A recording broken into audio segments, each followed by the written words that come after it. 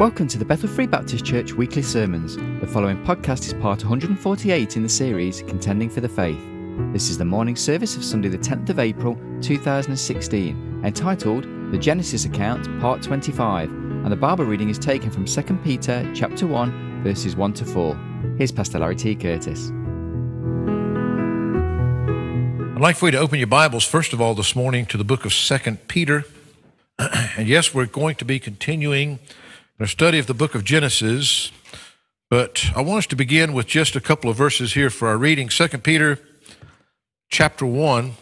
I'm going to read just the first 4 verses. I invite you to stand with us to honor the reading of God's word again from 2 Peter chapter 1, beginning in verse 1. Simon Peter, a servant and an apostle of Jesus Christ, to them that have obtained like precious faith with us through the righteousness of God and our Savior Jesus Christ. So if you're here this morning, you have obtained like precious faith to what the Apostle Peter had in the Lord Jesus Christ. He's writing to you today. He says, grace and peace be multiplied unto you through the knowledge of God and of Jesus our Lord, according as his divine power hath given unto us all things that pertain unto life and godliness, through the knowledge of him that hath called us to glory and virtue, whereby are given unto us exceeding great and precious promises, that by these you might be partakers of the divine nature, having escaped the corruption that is in the world through lust. Father, thank you so much that as we focus our attention to your word this morning, Lord, we realize fully well, Lord, we have no right to demand anything, even to expect anything within ourselves. But Lord, we come boldly in the name of Jesus Christ, Lord, as a people that are in great need and knowing that you care, and asking, Lord, that you would speak to our hearts this morning. Lord, we need not the words of man, neither this man nor any other. But Father, we need the power of your Spirit to be present with us, to make your words alive unto our hearts, because only you know the hearts of each individual here today. Now, Father, we realize that you knew when you laid these thoughts upon our hearts to speak this morning, you knew exactly who would be here. There are no accidents with you. But Father, now as these words are spoken this morning, we pray for that unction that can only come from you. Speak to those hearts.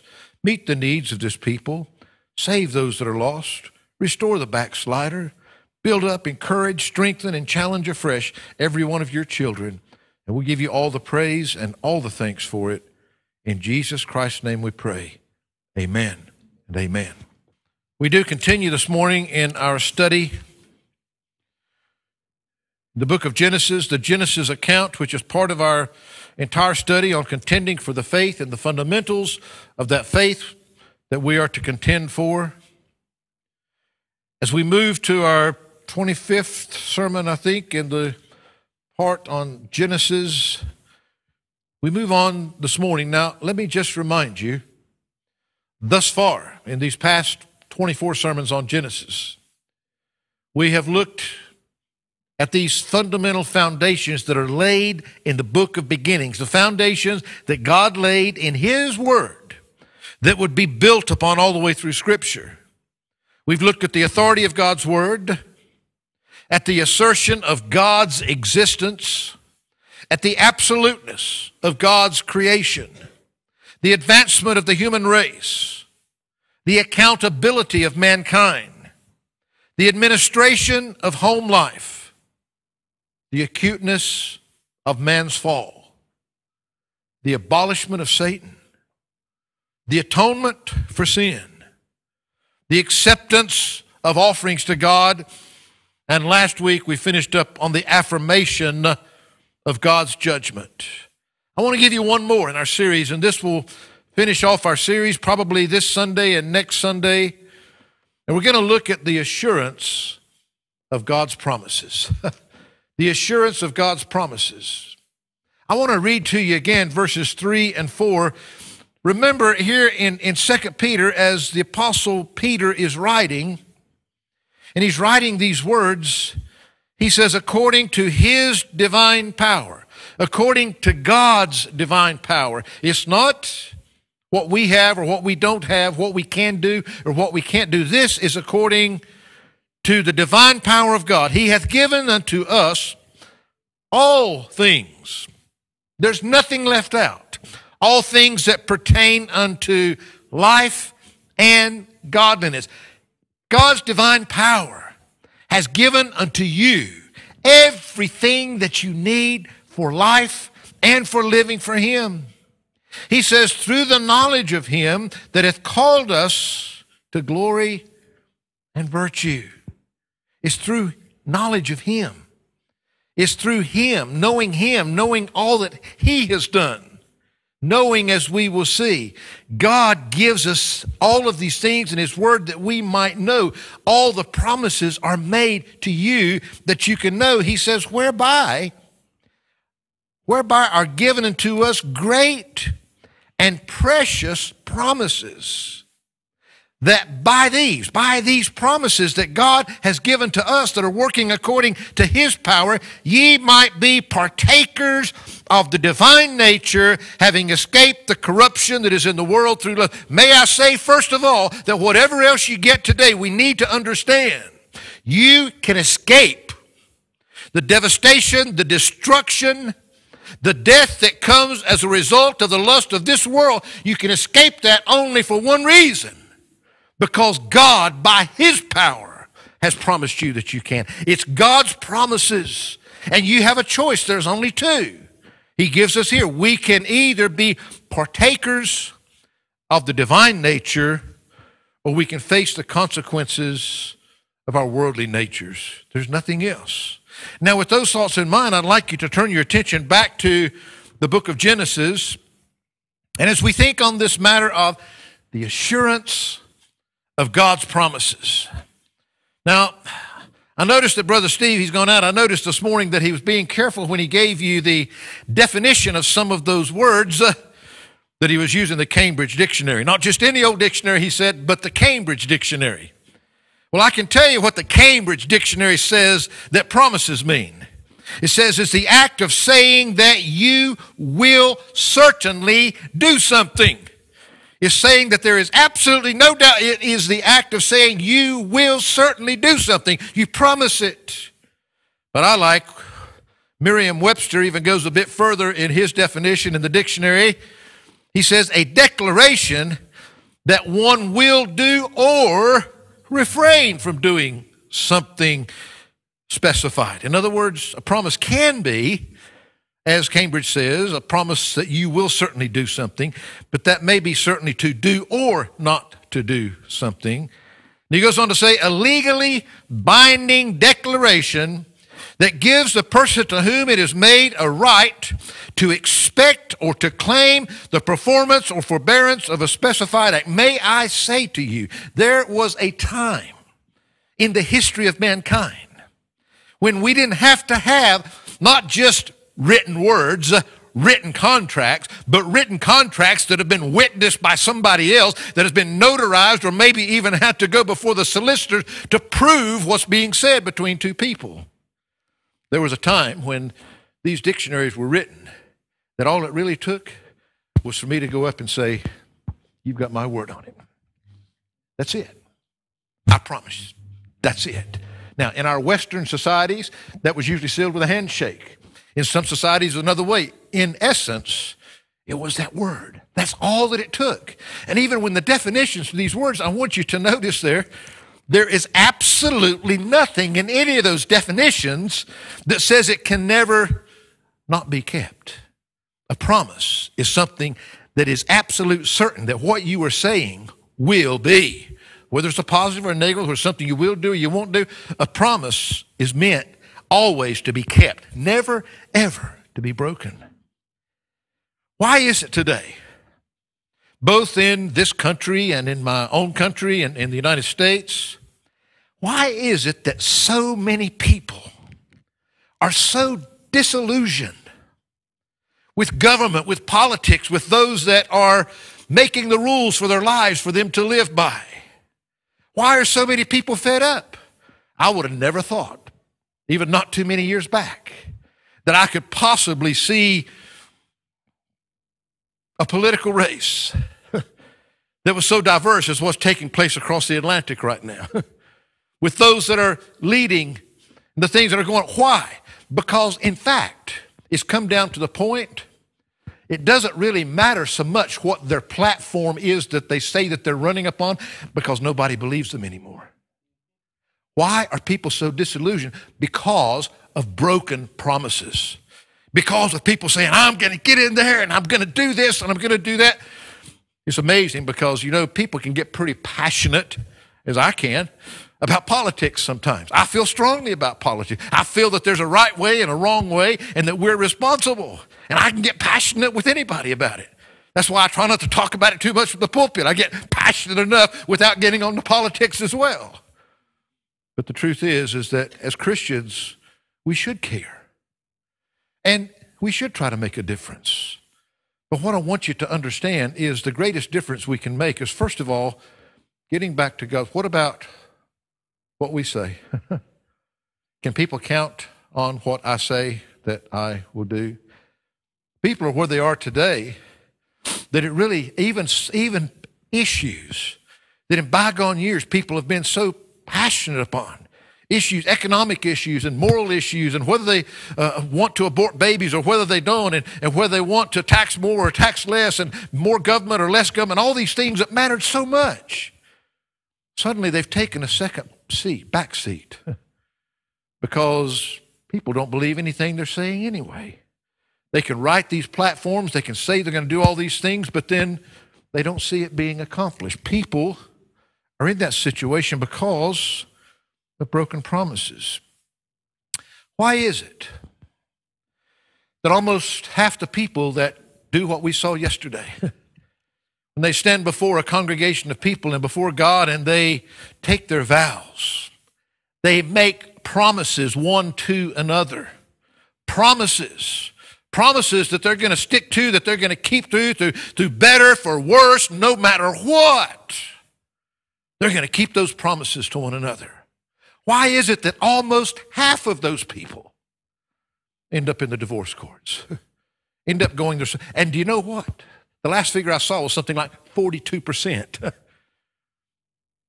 you know what? There's a lot higher percentage of that break their promises, that are unfaithful to each other, that never end up in the divorce courts. Why? Broken promises.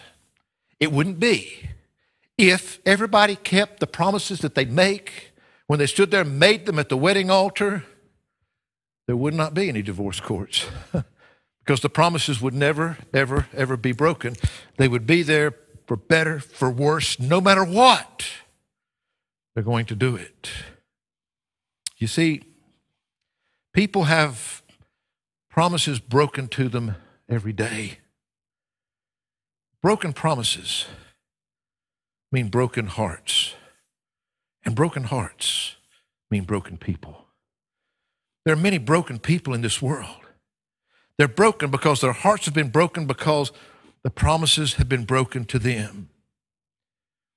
Do we really stop and consider what we are doing and what it means when we make a promise to someone, when we give our word to someone? I say again, promises are only meant to be kept, no matter what. Now, promises can be given conditionally or unconditionally, but the only conditions that are legitimate are those that are laid down when the promise is made, which we'll look at in Scripture in just a moment. I'll do this. I'll do that. I won't do this. We make promises every day of our life. Now, I don't know how many of you ever studied any American literature. We were blessed to get to study both British and American literature in school.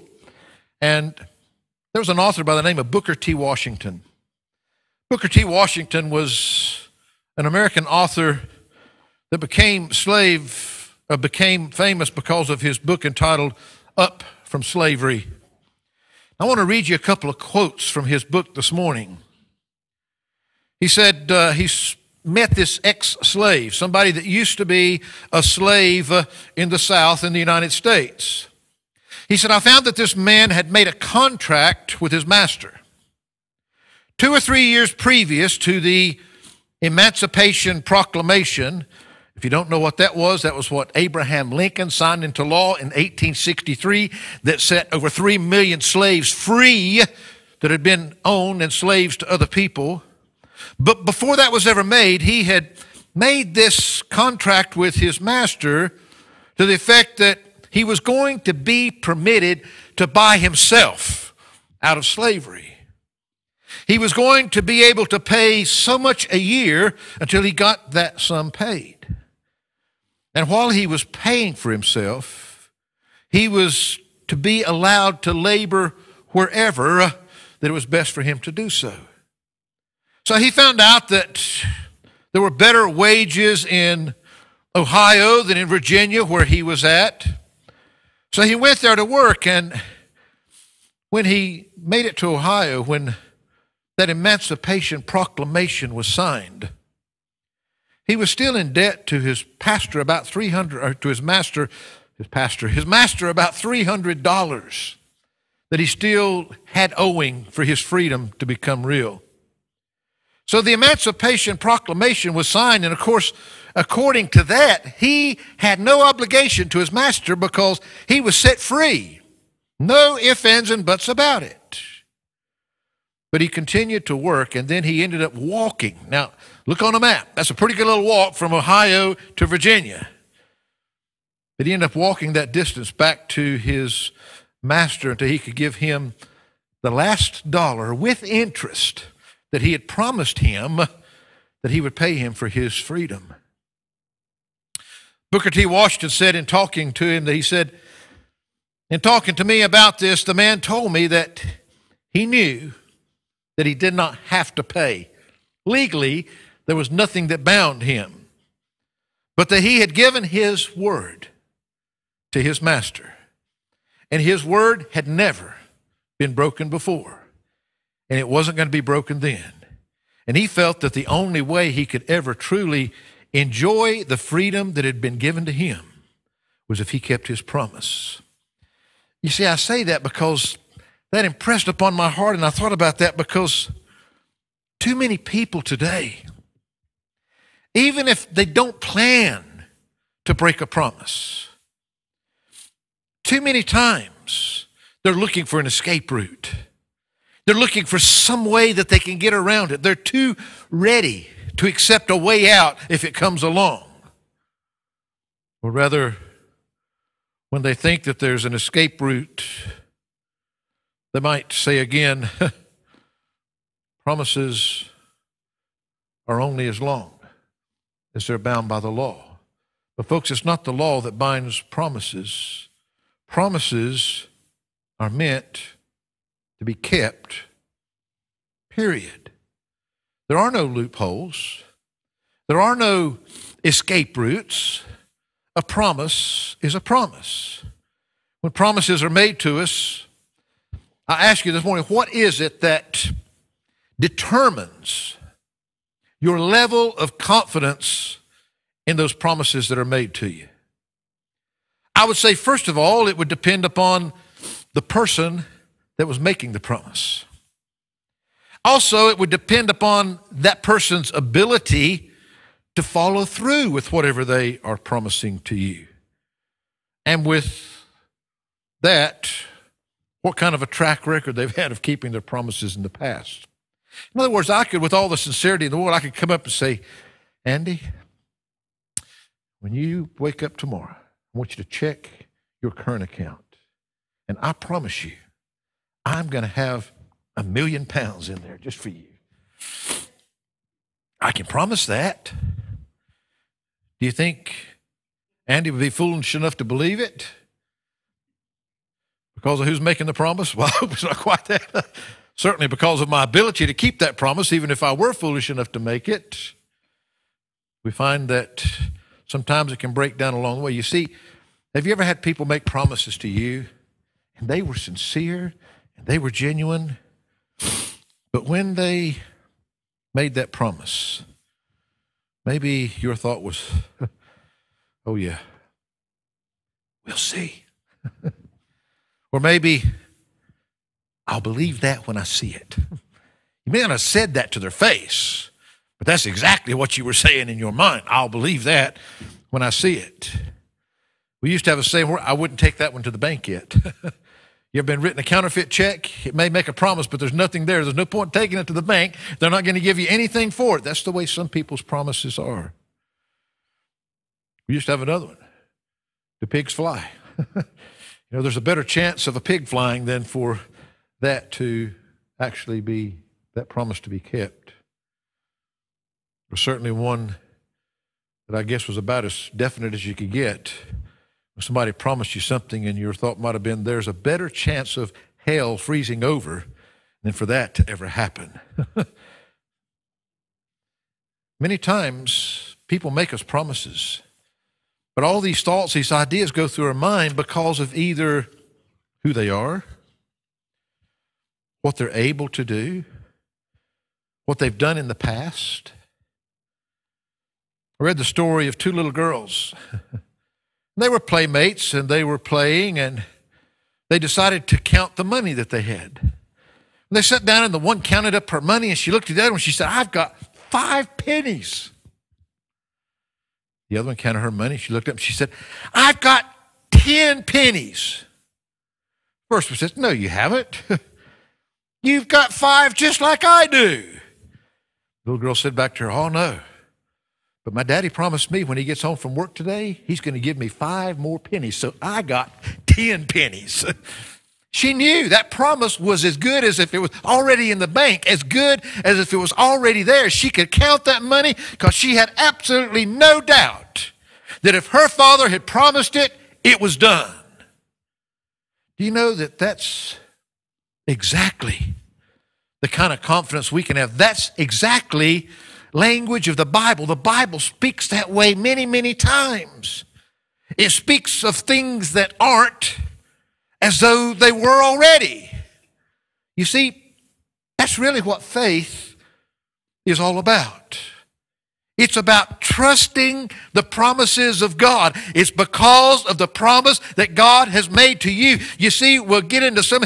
Yes, He promised that He was going to send His Son to die on the cross for you. And He fulfilled that promise when He sent Him. And He promises that if you'll put your faith and trust in Him, He will save you for all of eternity. The confidence of your salvation will always come not on your feelings, not upon your experiences, not upon what you've done or haven't done or anything else. It will come upon your confidence in the promises of God. You see, Hebrews chapter 11, verse 1 says, now faith is the substance of things hoped for. I don't know how many of you remember, we've preached on that passage a few times in my umpteen years.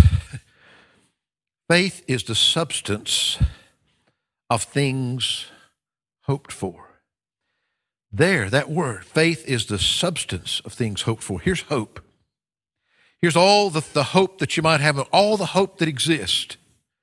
Faith is the substance. Faith is what supports that hope. Faith is what holds it up. Faith is the substance of things hoped for. If you take away the faith, the hope falls. There is none left. Faith is the substance of things hoped for. And what's the rest of the verse? The evidence of things not seen. That's crazy to the world. Faith is the substance of our hope. Faith is what gives us all of our hope. And faith is the evidence of things that you can't even see. It's not what you can see with the eye. 2 Corinthians 5:7.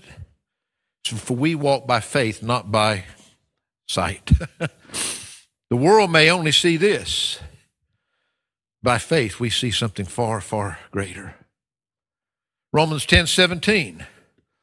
So then faith cometh by hearing, hearing by the word of God. Where does your faith come from? It's believing the promises of God. This is where without this, if you take away God's word, if you take away his promises, faith cannot exist. Our faith that holds up all of our hope, there's the evidence of the things that this world cannot see with its naked eye. It all comes by believing God's promises, believing God's word. Faith cometh by hearing, hearing by the word of God. You can never have faith, and therefore you can never have hope until you hear and believe what God says. Proverbs 3, 5, and 6. Trust in the Lord with all thine heart, and lean not unto thine own understanding. Sometimes that is so hard, isn't it? It's easy for us to read those verses, but we try to understand, we try to figure it out in our feeble minds. And yes, I do too. I like to figure things out. I like to know what it's all about. The thing is, I know, we've already read that, I know. It's by the knowledge of God. I know enough about God that even though, as we sang earlier, even though I may not be able to tell you how and why on all of it, I know that what he says, I can count on. I can take it to the bank. I can stake my eternity on it. G. Campbell Morgan, the great London preacher, he made this statement. He said, I believe the promises of God enough to venture an eternity on them. What are you staking your future on? A simple question. You've got some kind of a future. Now, it might be 1 minute long, it might be an hour long, it might be a day long, it might be 100 years long. What are you staking? What are you staking the rest of your future on? G. Campbell Morgan said, I believe the promises of God so much that I will stake all of my future. I will stake eternity upon the promises of God. William Carey, the great Baptist missionary who went to India, he's known best for the words, expect great things, attempt great things. If we truly expect that God's going to do what he said he'll do, we will attempt much more with our lives. But that wasn't all that he said. Expect great things, attempt great things. But he said the future is as bright as the promises of God. What does your future hold? You know, sometimes it can be cloudy, it can be uncertain, it can be troublesome, it can be worrying. But he's saying, hey, it is as bright as the promises of God. Are we living our life upon what we expect, what we see, what man promises us, or is it based upon God? Another great missionary, David Livingstone, you can go to London today. You can go there to Westminster Abbey and you can see his tombstone there in the floor of the chapel. When he came to the Zambezi River, which is like the fourth longest river in all of Africa, when he was there as a missionary, he needed to get across to the other side. But the chief, who was on the other side, had been very badly mistreated by some unworthy, treacherous traders that had come through, and he had made a vow. He had made a promise that he would kill the next man to come across, the next white man to come across that river was a dead man. Livingstone was there, and that was his next step, and he was there by his fluttering candle. They didn't have electric torches in those days. And as he was there by his candle reading his Bible devotion, he came to a promise of God in Matthew 28:20. It says, Lo, I am with you always, even to the ends of the world, even to the other side of the Zambezi. I am with you always. He had that promise to that chief that he was going to kill the next white man, but he knew the promise of God.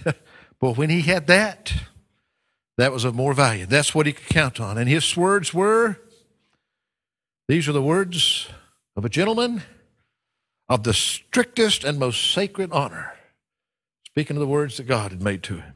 He says, I will not flee. He could have turned back at that moment, but it was the promise of God, that God would go with him always, even to the end of the world, that took him across that river and on in, and he became a great missionary that was used phenomenally by God in Central Africa because he believed the promises of God. How could these men be so confident in the promises of God? Well, any promise is only as good as the person making the promise. It's only as good as the ability of that person to accomplish that promise. And it's only as good as their track record shows. That being the case, can you count on the promises of God? You see, either God's word is sure and we have real hope, or it's not, and we have no hope. There is no in between, folks. Remember, we stated back when we were looking at the authority of God's word, and many of those things will interlink with this, and so some of those things we'll not spend a lot of time on today and next week, but I said to you then, God's word is either authoritative. If it is authoritative at all, it is authoritative in all. If there's any authority there whatsoever, if God's word is authoritative, then it has to be authoritative in everything. If you take away, if you have one error, one mistake, one broken promise, the authority is gone. That's why I say that as we made that statement, it is, if it's authoritative at all, it's authoritative in all. We could also say it this way. Every promise of God is sure, or no promise is safe. Either every promise that God makes, we can have absolute, total assurance in it, or we have no assurance at all in any of it. It can't be any other way. The assurance of God's promises, the foundation for that assurance is laid right here in the book of Genesis. Now, Genesis is not the beginning of God's promises, but it's where God makes his first promise to man. You see, God's promises are eternal, just like he is, because his word is eternal. God's promises existed even before anything was created in the book of Genesis. Preacher, well, here's the way that Titus chapter 1, verses 1 to 3 puts it. This is Paul, a servant of God and an apostle of Jesus Christ, according to the faith of God's elect. I'm writing what I'm writing according to what I believe as one of God's chosen, one of God's children, according to the faith of God's elect, and the acknowledging of the truth which is after godliness. I'm making the statement because of my faith as a child of God in the promises of God, acknowledging that this is truth. He says in verse 2, in hope of eternal life, which God that cannot lie promised before the world began. He said, as a child of God, based upon my faith, my trust in his word, acknowledging his truth, I'm saying to you, in hopes of eternal life forever, that God, who cannot lie, promised before the world began. God promised me eternal life before the world even began. But hath in due times manifested his word through preaching. And you thought I was the only one that was getting up here ranting. Paul said, hey, that's the way God lets it be known.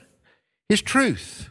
That's the way me manifested his word through preaching, which is committed unto me according to the commandment of God our Savior.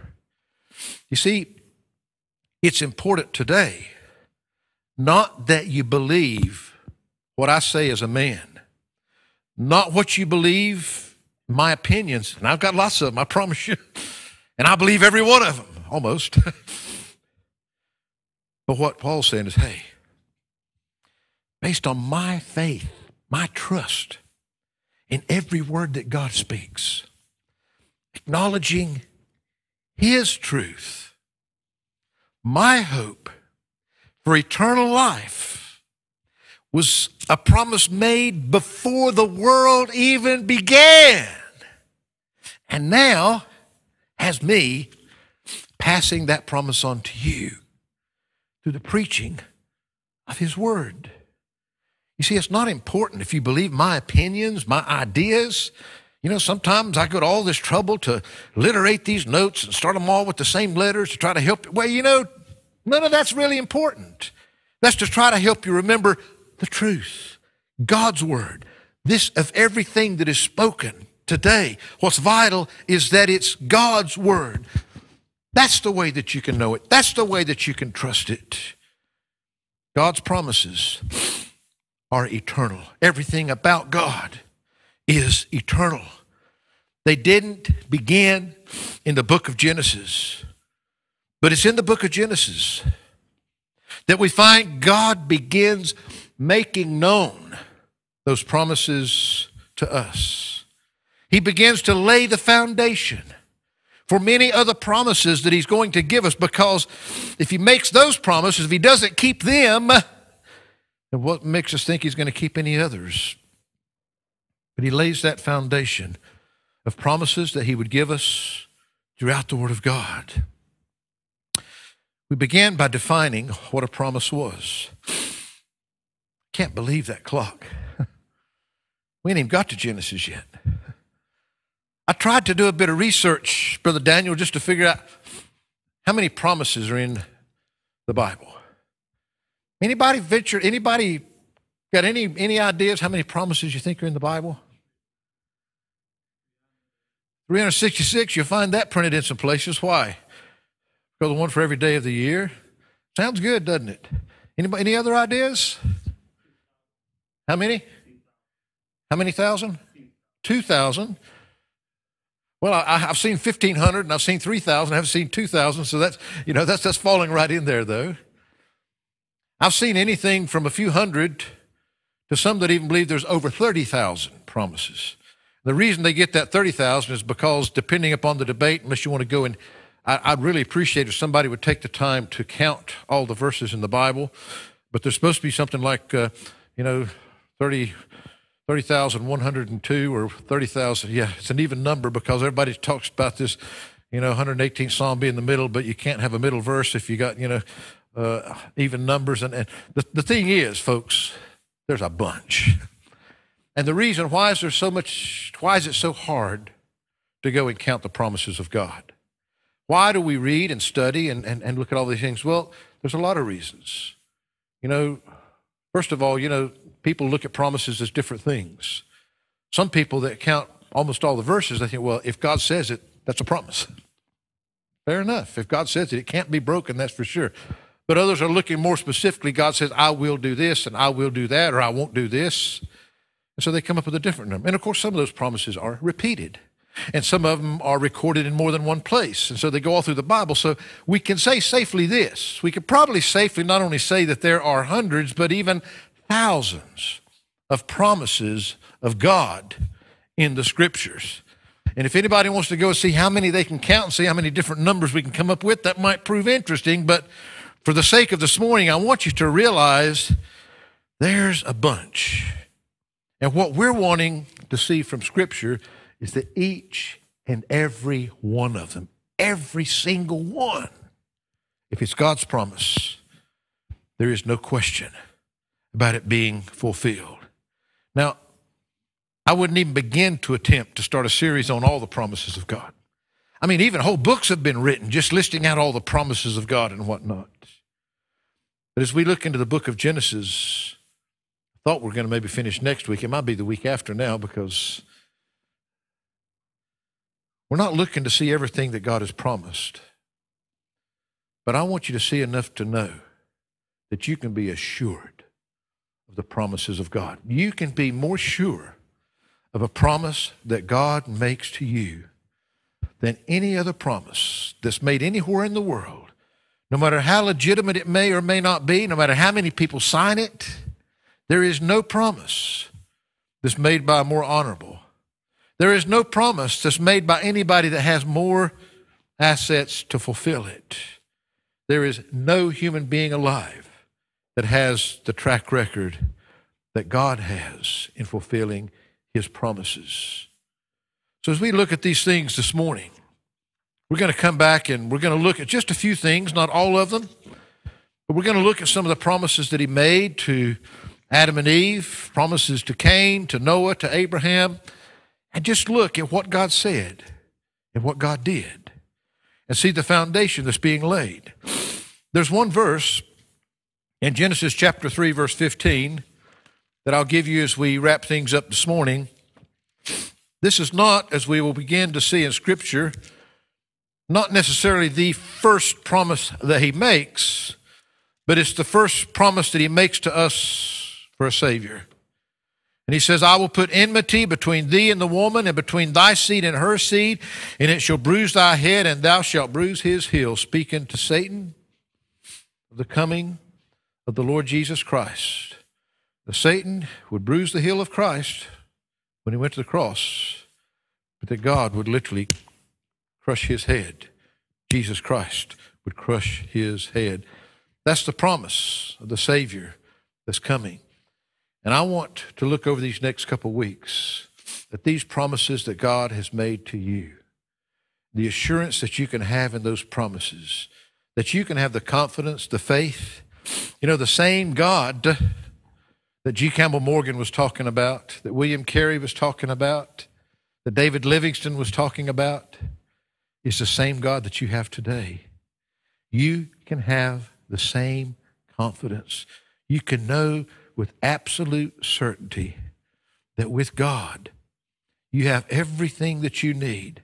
What was the verse that we began with? You're given unto us exceeding great and precious promises, that by these you might be partakers of the divine nature, having escaped the corruption that is in the world through lust. I wish, I hate even being able to leave a service this morning and not go through all the promises that God has made to you to save your soul, to save you from the lust of this world, to give you life everlasting with Him. I want to promise you today, I want to promise you that God, through Jesus Christ, will give you everything that you need for this life and the life after, for your human life here, for your eternal life there. God, in His promises, will give you all that you need. Today, you've got a future, but what's it based upon? You don't have to go another day. Faith is the substance of things hoped for, the evidence of things not seen. You don't have to go without hope. You can put your faith in the finished work of Jesus Christ. He'll save you. I'd love to take the Word of God and show you how He'll do that this morning, because you see, coming to Christ, getting saved, is not an emotional experience that maybe you cry your eyes out. Some people do, some people don't. It's not even about walking down the aisle and kneeling here in the front. You can walk down, you can kneel, you can pray, you can do all those things and still get up just as lost as when you came down. People do that for a reason. He says that we won't be ashamed of Him. People look for help. They want somebody to pray with them. All those things are good, but it's for with the heart man believeth unto righteousness, and with the mouth confession is made unto salvation. In your heart today, who do you trust? Who do you believe? Man or God? Is your future, your eternity, is it based upon anything other than the finished work of Jesus Christ and what He's done for you? Father, I don't even know where to stop. Your promises are so great. And Lord, I had hoped to get even further this morning, but I pray that You'll take these simple thoughts, that You'll use them in the hearts of each and every one. Father, I pray, because You know each one here this morning, maybe Some of your children are here this morning, and maybe they've been having doubts and struggles, and maybe their faith just needs to be increased. Maybe today they need to just recommit themselves to you, to your word, to your promises. Maybe there are those here that have been saved, but they're walking afar off. And Lord, today maybe they need to just get along with you, be drawn back to you, rekindle that trust that they once had in you. There may be those that, regardless of their religious experiences, they've never genuinely in their heart trusted Jesus Christ as their Savior. Lord, today, would you please speak to them? They may have another week till we come back together. They may have another day or another hour or another minute. None of us know what the future holds, but whatever future they have, I would ask you again to remind them, what are they basing it on today? Your promises or man's? What you've promised or their own feelings? Help them, Lord. Help them not to risk their eternity. Help them to be able to have the faith and trust to look to you. For it's in Christ's name we pray. Amen.